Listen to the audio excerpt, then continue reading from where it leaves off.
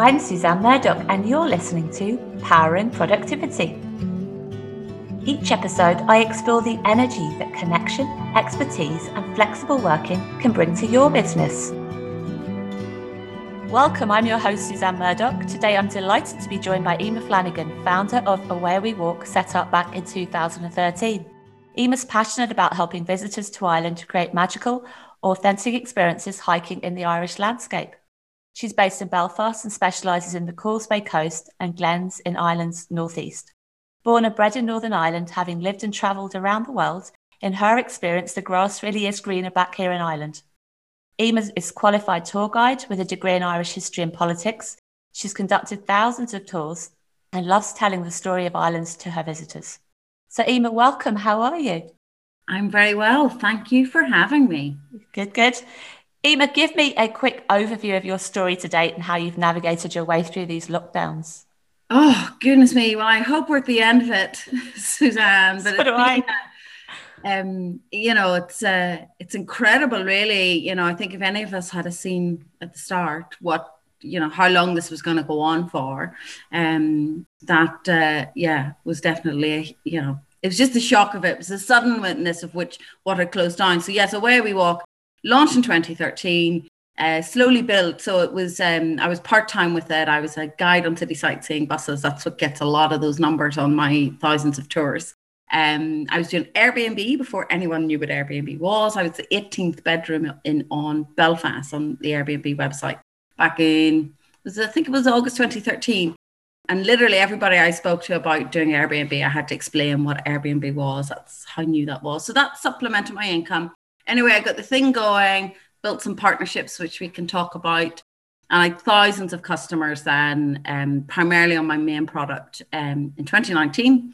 And then, of course, the bus crashed in March. I call it the bus crash. The COVID bus. It's a good way of putting it. It just felt that sudden. I also have an inkling that when it opens, when we're properly able to travel on a global stage, that it will start up as quickly as it stopped. And this kind of building it up over 2 to 3 years, which could happen. But we've never done this before. Demand only collapsed because we weren't allowed to travel. So anyway, it has been, on a positive note, I've spent the time really enhancing my repertoire of walk. So I've tried to get out into the hills as much as possible, into our landscapes. And I also really committed to social media.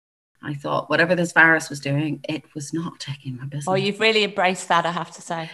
I'm so, I kind of said at the anniversary, I made that commitment to save my business, but the commitment to do it ultimately in the end saved me. And I mean that, the people who follow me, there's just that, there's no way I could quit now. There's just no way. It'll take a very different form when I'm back to normal trading. And I probably have to forewarn my customers that I do a lot of social media, and are they okay to be on camera? Because the idea of me not including them, because I include everything in Instagram stories especially. So yes, it ended up being a very positive thing and has slowly kept me sane. But it's been tough. It has for a lot of us. So I'm really excited to talk about your love affair and partnership with the National Trust, but also down to business, I guess, and getting an understanding of how you kind of carve out the time and the energy and the focus to really look at the nitty-gritty side of business and the strategy side. And I know that for a lot of creative outdoorsy people like yourself, it's hard when you have to be more office focused and the nitty-gritty of the work. So looking forward to talking about your secrets there. So let's dive in. That's all right with you? As I said, we have a common love for the National Trust and walking in nature. So Emma, set the scene for me. How does this relationship grow and impact on your business like it has done? So, well, it's a terrific one, and it came about so organically. And yes, let's just talk about the National Trust first off. I host visitors from around the world, and there are very few other countries that have a National Trust or its equivalent. Most countries, it's some kind of state body that looks after heritage sites. And the difference is night and day. And that's generally the feedback from people from other countries when they see and experience the focus that the National Trust can put in wholly to heritage and nature and access and all that sort of stuff. So anyhow, I Obviously, they had only started managing the full site of the National Trust after the new visitor centre opened. At that stage, the people were always managed by the council. So the National Trust have a relatively young relationship with the full experience of the Giant's Causeway. And I think that was a very extremely positive one for tourism in general, for them to be able to manage. You know, the Giant's Causeway, not everybody knows this, the Giant's Causeway is the National Trust's busiest property by many, many, many hundreds of thousands of visitors. I didn't know that until you told me. Nobody knows it because most of the properties are in England. But if you think about it, Suzanne, there's hundreds of properties in England. There's not hundreds here. And they're not so much a tourism organisation, especially in England. They're they're a membership-based organisation. There's something for families to do at the weekends. And there's so many properties. So there's no one of them that gets like the National Trust pre-COVID was getting over 1 million visitors a year. So on the Ireland tourism perspective, they've they've got the Guinness Storehouse, they've got the Cliffs of Moher, they've got Titanic Belfast. It's not other National Trust properties. So anyhow, so yes, so they, and from that point of view, they should be the ones managing it. But I had started my product, which was bringing people in the Causeway Cliffs, and nobody does that. So that's anybody familiar with the site. Most people go to the visitor centre, go down to the stones, they maybe explore the site a little bit more, walk a little bit more, but the vast majority of people only really see what I call the end of the walk. Whereas the high cliffs that you can see when you're standing on the stones, I'd been bringing people in. I knew the scenery up there was spectacular, and I knew if you were only seeing the stones, you were only seeing a tiny bit of what's there in terms of wow factor. So for 2 or 3 seasons, I and my guide team had been bringing very small tours in the early years down to the stones. And we would go up onto the stones. Not every tour guide does that, but we'd already been with these people for 2.5 hours. So I got to know a lot of the staff. And I ended up, just through my tour guide training and my tour guide experience, Colette McCafferty, I don't know if you know her, and Judith Boyle, they were heavily involved in tour guide training here. And when I was doing my courses, they liked the idea I had my own business, and they often used me for the FAM training part, where basically they bring in a tour guide, show the students, we go out for the day and do a tour, but the experienced guide kind of showcases how to guide. And then as part of the course, all the student guides will have to kind of replicate what the tour guides do, which was great. And I did a day up on the coast. It might have been organised by the council. I'm not entirely sure. It wasn't exclusively National Trust staff, but there were some National Trust staff on that I knew, and a few other people and some other volunteers and all of that. And on my way home that night, I got a telephone call from one of the guys I knew at the Trust and said, would you come in and chat to us? And I suppose at that stage, that was the first time they saw me directly guiding, and they knew me anyway. And what I was delighted with was that they loved what I was doing, and they asked me if I would do it for them as well. And that was 2016. It was actually my first full-time year, so the timing of it was perfect. And prior to that, you could only really do the tour as a private booking, or my big numbers was working in another partnership, so offering it as a Belfast day tour.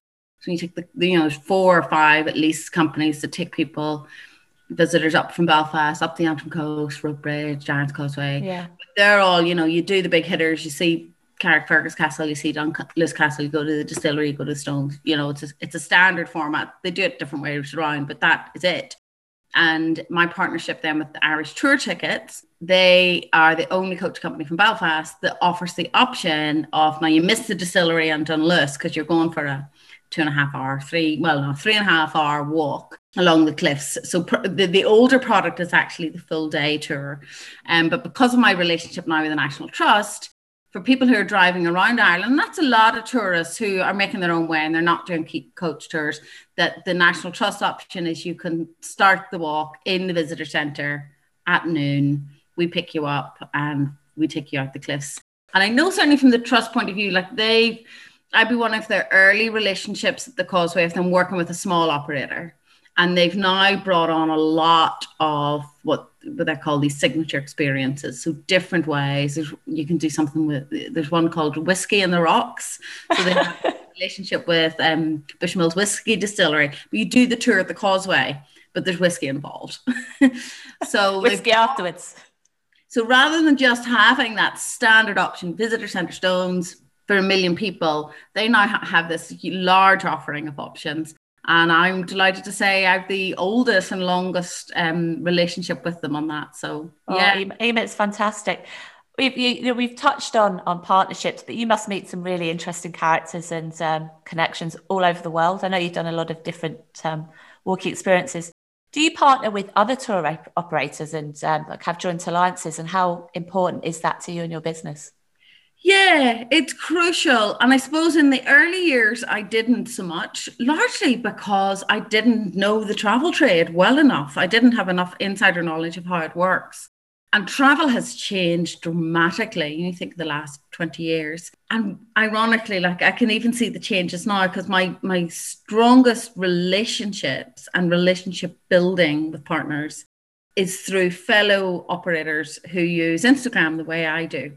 And when I say Instagram the way I do, that's talking to camera. I see it as my shop, and the people who come into my shop are the people who view my account on Instagram every day. And the idea that people would come into your shop and that you wouldn't talk to them, you know, people who can't, business owners who can't get their head around, oh, I can't talk to camera. You know, I was like, well, go back to the 1980s and imagine somebody coming into your shop and you ducking down behind your counter because you're embarrassed to show people your face and let them hear your voice. Like that's the psychology. If you get your head around that. And then so these other tour suppliers and tour operators, especially North American, who also talk to camera every day, see it as a shop. So we're kind of having this conversation, even though we're just talking to camera. I know these, there's quite a few. I knew of them beforehand, but like I have so strengthened my business relationship with people like that on Instagram. Yeah. I think, I mean, from our perspective, alliances and partnerships, it's not just the marketing perspective, but your growth in expertise as well, and the whole relationship side of it and the connection side of it.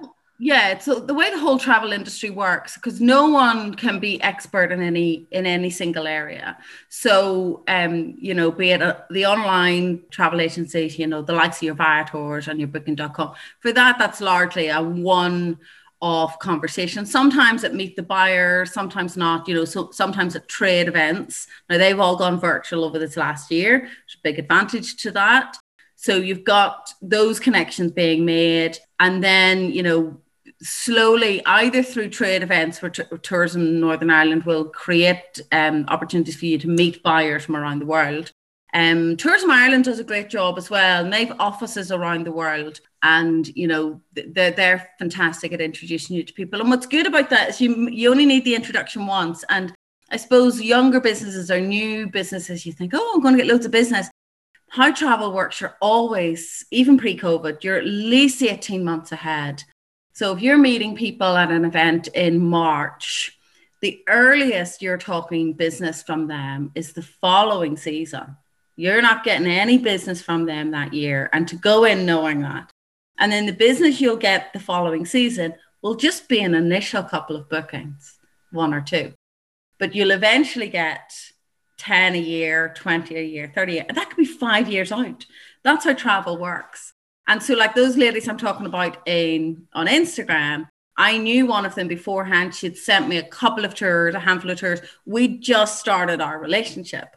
And then COVID has happened, but then we've all been on Instagram. Now they haven't been able to send me bookings because nobody's traveling. But I know when the gates open, I've won so much business just by being on Instagram with the future business, because they now trust me. They know me. They laugh at my silly jokes. They know me as a person more. So, you know, to be able to, the relationship existed, but I've been able to strengthen it simply by showing up on social media. And that where it might look to some people that I'm just playing on social media, it can sometimes come across as that. I know it's one of the reasons. So I go for a hike every week, no matter what. As much as I need the hike to clear my head and whether I have tours or not, I use all of that for my social media. I'm showcasing my product.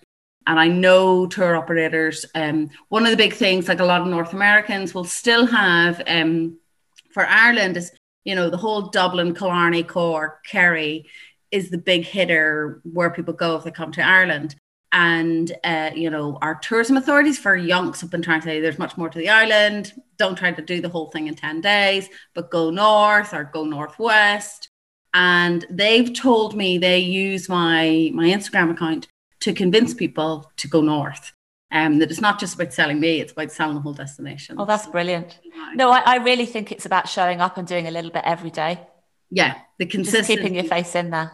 Yeah. 100% it is, yeah. I mean, would it be fair to say that being outdoors with nature really, really sparks your energy? And when it comes to the behind the scenes stuff, does that help with that? And how do you keep how do you keep yourself grounded and keep that productive mindset? Yeah, that, it's a brilliant thing to say. Like, this job has always been from day dot for me a lifestyle business. Like, sometimes when you say that, people think, oh, it's a hobby. It's not a hobby, it's a serious business. And, someone needs to do the bookkeeping and the finance and all the administrative stuff, the booking platforms, figuring out the SEO. That's all me. Because I have a team of guides. I have an intern, a great marketing student placement here at the moment. But that's the nature of small business and sole trader, is that you do everything. And yes, I'm crystal clear on the parts of the job that I really, really enjoy. I've always been clear on that.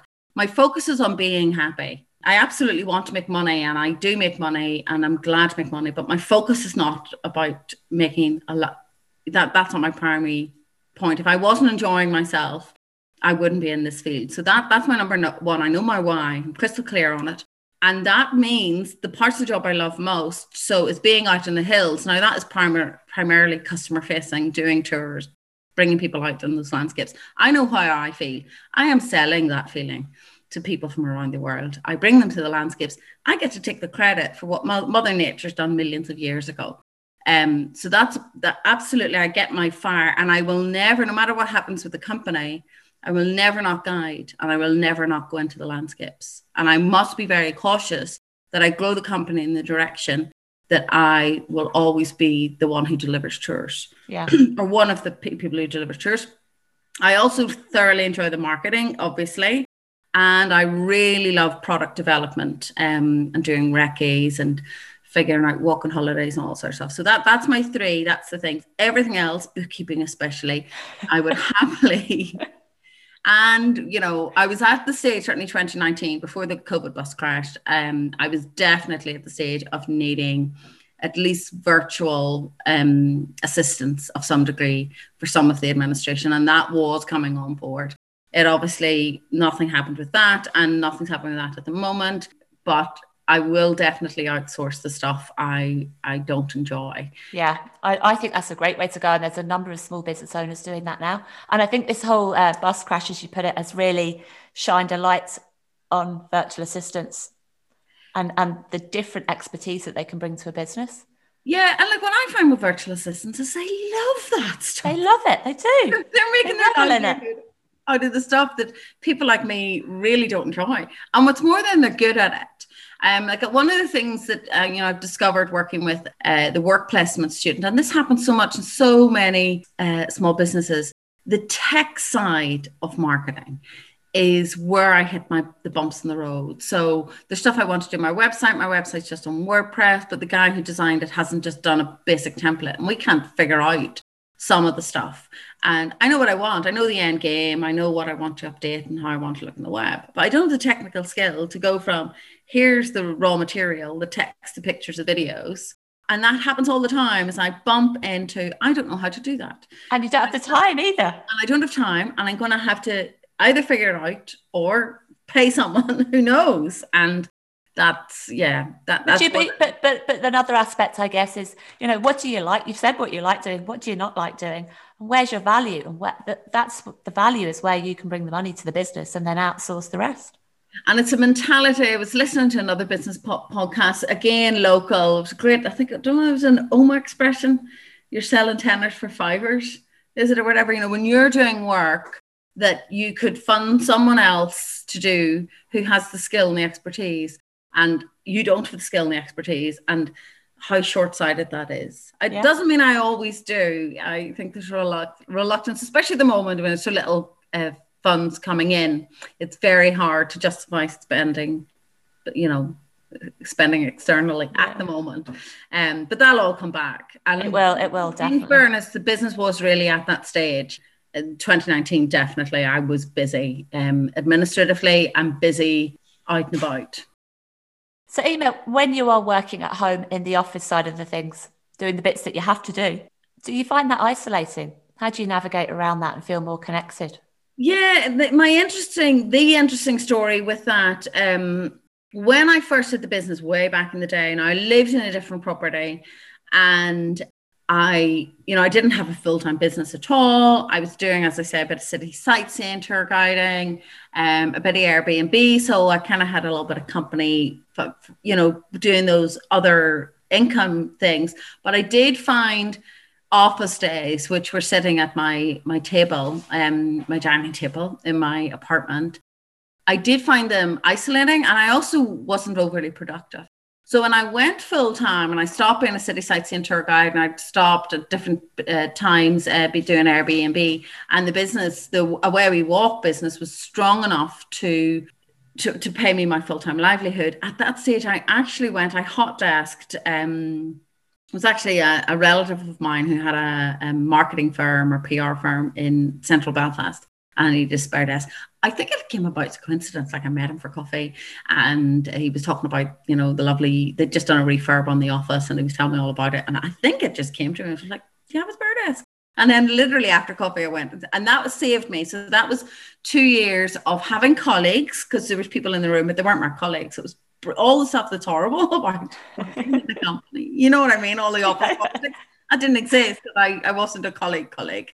But there was all the crack of just having some company. So that extraordinarily, really, that, was a lifesaver really for that element, being able to do that. But then they relocated to different offices. I moved out of the city centre, and I ended up in an office on my own in a building that was originally built as a house. And I was doing that for a couple of months, and I kind of went, well, why am I sitting in a room in a building when I have plenty of rooms in my own house that so the whole purpose of having colleagues had disappeared. So I thought, and I was afraid at the times, because it was the beginning of the winter, and I stopped, I think December. I thought, I'm going to try working from home again. Now, at this stage, the business was full time, but I was seasonal. I was in tourism. Now, there's a year's worth of administrative work to do, but it's very different when you're not out doing tours all the time and it's the winter. And I live in a lovely flat now. I look over a green space in North Belfast. I look over a golf course. And I said to myself, so it was beginning of December, I says, I'll try this to Valentine's Day. And if I've cabin fever, I can go on hot desk. And here I am, X number of years. And the only thing that's different there for me is the nature of my job. By the time I've got enough cabin fever in the winter, I'm starting to be out and about and seeing people. Yeah, so, and you've always got that to look forward to. You know when it's going to start. And that saves me. And now what saved me this winter, because this winter was really hard, because this winter was just really hard. Did anybody have a good winter? For hundreds of reasons. It was brutal. And I was doing a course, one of the COVID supports for businesses. I was doing a digital marketing module, and got an email through from the college to say our full-time students need a work placement. And I'd never looked at work placements before. And I thought, I could be a student. And, it was, the great thing for so many businesses, this has been an opportunity to reboot, to do things you would never have time to do, etc. And so I then had a student, and she was happy to come here and work in my home office. And we've been out in the hills. And so that's really helped with the isolation as we've come out of COVID.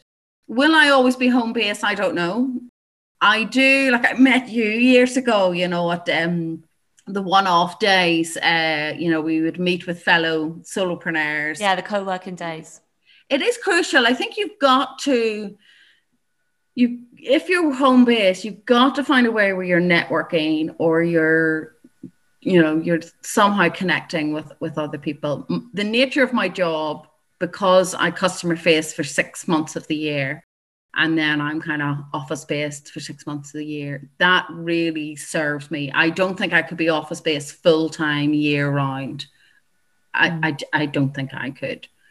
But that's no. Well, you give me that impression. You're absolutely passionate about being outdoors. Yeah. And I'd be the same. I'd be exactly the same. So what is being productive to you? Is it ticking things off a list? Is it walking up hills? Is it a mix of lots of different things? I love that question because it's like, Because it means so many different things to different people. We're culturally trained. My dad hated this when I worked with him. I'm a post-it note person. I still have a file of facts. I've got a fantastic thing called a Rocket Book. Don't know if you've heard of a Rocket Book. No, what's one of those? An advertisement. A Rocket Book is, I need to write. I need to lists and all sorts of stuff. But a Rocket Book, this is this. It's either you can view it as a very cheap iPad. So it looks like a jotter, but it comes with a special pen and a cloth. And rather than you throwing the jotter out, you just wipe the pages clean when you're done with them. Oh, wow. You can also digitally, it has a little scan. You can save your notes up onto, the cloud, and you can send them to different places. So it's changed my life. That's amazing. Months ago, again, one of my tour operator friends on the ground, I was just like, that's fantastic. I want to get that. So I'm definitely a hard copy person. I have whiteboards. So I definitely write short-term to-do lists. I'm crystal clear where I want to go with the business in the future. But the day-to-day, what is productive? Such a good question. There has to be getting out into the landscapes. If that isn't happening, none of the rest of it will, and none of the rest of it will happen with any fire. I'm probably not as goal focused as some. I'd maybe like to be a little bit more, strategic on, quarter one, quarter two, what are our goals if we achieve them, a bit more targeted. I think all that comes with the age and stage of your business as well, though. Yeah. Well, you seem pretty focused to me. You seem to know where you're going and what you love doing. That in the early years, my customers were the biggest drivers of my business. Like, can you do this? I'm just like, yeah. And it's dangerous in the early years because I ended up spreading myself too thin. Steve Jobs, he wasn't a big fan of market research. He said, if you'd asked people in terms of transport, the late 1800s, what would they like for improved transport? They would have asked for faster horses. Nobody's going to ask for a car. And I think there's a lot to be said. Actually, interestingly, you'll need to come back now to do an update. I've never had domestic products, but because of this summer, I'm going to try something that will attract local, maybe women. It's not necessarily a gender specific tour, but people who would like to walk in the mountains who wouldn't dream of walking in the mountains. And I have asked my Instagram followers for the name of that product. And the one the poll has come up with, I'm not overly fussed on it. And I'm like, well, do I go with what they think it should be called? They're my followers. Or do I go with something I'm passionate about? Same with the price. Ask them the price. Slightly less than what I would have charged. And I'm like, do I go? Oh my God, I've 8 years, but I've 8 years with the international market. I've no real experience on what's the price for this. And I'm like, well, do I risk it? What have I got to lose? Let's risk this product. My customers have named it. My customers have priced it. So that's, in terms of, am I crystal clear? Yes. If you ask me where I want to see the business 5 years, 10 years, 15 years, I can give you an answer. And I think your why, especially when, you've designed a business for yourself, never ever lose sight of why you did that. And it can happen with solopreneurs because you're sent in so many directions. The end up you run a business that isn't the one you want. But you can always pull back. And I did get to do that. And it's hard in the early years as well. Where every bit of business, it's very hard to turn business down. So you can end up saying yes to stuff that isn't technically what you do. And I think I would have been in the early years giving a mixed message to the marketplace of what it is I do. And I was heading toward a much more, boots on, or I'm not doing it. If you don't have hiking boots on, it doesn't involve me, it doesn't involve the way we walk. And as we come out of COVID, I am more confident than ever of holding on to my niche. Phone call yesterday from a production company about some kind of TV thing, but it wasn't a way we walk. It was in tourism, and they were really just wanting a customer-facing type, tour guide-y type person. And it looked like a fantastic opportunity being on TV, but it wasn't Emer Flanagan, a way we walk, being on TV. And I just knew, my God, incredible. In the early years on a mission, I would have turned something like that down. I was like, I don't think this is the right fit. It's not for me. I really do think, as a business owner, and it is that gut instinct. You've got to go with your gut. Absolutely. Here's my next question. So we've got grit is passion and perseverance, and that really does keep you in the game. If you could take the business anywhere without any limits, what would you explore next? So, which is tremendous. You say I am clear, and I'm probably clearer on the long term than I am in the short term, because I suppose, and that's true of anybody in tourism at the moment, nobody knows how coming out of COVID it's going to look. Nobody knows when, Heathrow Airport is going to be back at 2019 capacity. So it's a little uncertain at the moment, but assuming life comes back to normal, I have a number of products. So what I'm famous for at the product that most people will know Away We Walk for is a guided bookable daily hike, certainly through the summer, at the Giant's Causeway. But that model of bookable daily offered like a tour, the way the bus tours are, can be replicated. The Mournes and maybe other destinations. So over a period of time, I'd like to replicate what I've got going on with the Causeway with other what I call destination hikes. It's a walk worth flying in from New York City on its own for. Is it spectacular? And if it is, can it be built into a regular tour? Now that relies on me having reliable guides, and I was able to do that, no problem with the Giant's Causeway. So that bit is a kind of long-term plan, pulling all that on board. One thing I'd love to do, and I was probably at the very back of the back burner, I have a tremendous clientele now from around the world, and I've always wanted to travel in the winter. Like so many people from this part of the world who lived away and came home. And there's part of that's a challenge, being back in Ireland long term and forever, and with our weather and stuff. And I thought, well, I do have a job that lends itself to me taking 2 to 3 months away. And if anything, I hadn't, in the early years, it was the finance. And then in the final years, I definitely could have gone live somewhere hot for the winter. And I just didn't make it happen. If I'd have known this was coming, I'd have been in Chiang Mai in the winter of 2020. Yes. I might have stayed there as well if I'd known the degree to which we were going to lock down. Hindsight's a wonderful thing. But the determination for me to do that in the winter. But one thing that has come to mind is where I bring people here on walking holidays and bring people here to go walking is I've such a big clientele globally of people who like to walk. And I can and could every winter create an international trip where I bring my clients on a walking holiday. Absolutely.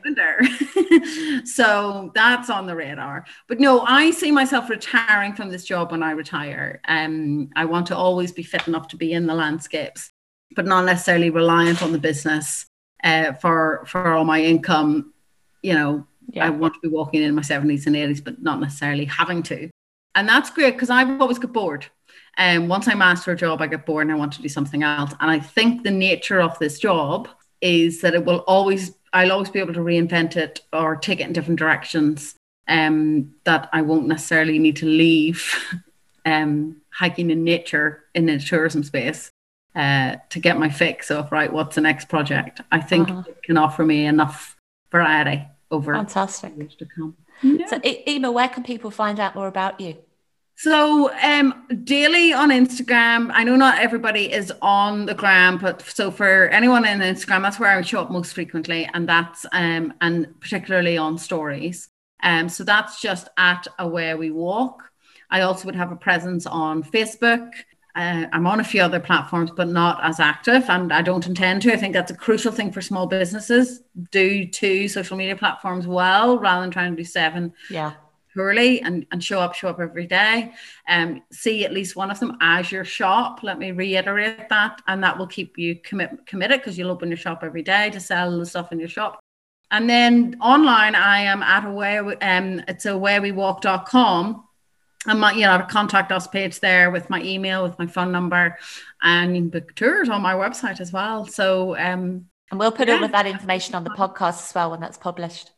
That's great, yeah. So Emma, thank you so much. I've really enjoyed talking to you, and went to walk up a mountain very soon with you. I will be at that Giant's Causeway very soon. Fantastic. No, it's great. It's going to open, and we're all really, really keen to explore more than our immediate areas and stuff. Yeah. So Emma, wish you all the luck, and thank you very much. Thank you. Thank you. Thanks for listening. You can find more information in the show notes or on our website, thehubnewry.com. While you're there, why not join our mailing list so we can keep you in the know about everything we're up to? And don't forget to subscribe to our podcast wherever you listen so you don't miss an episode. Powering Productivity is presented by me, Suzanne Murdoch. It's produced by Emily Crosby Media.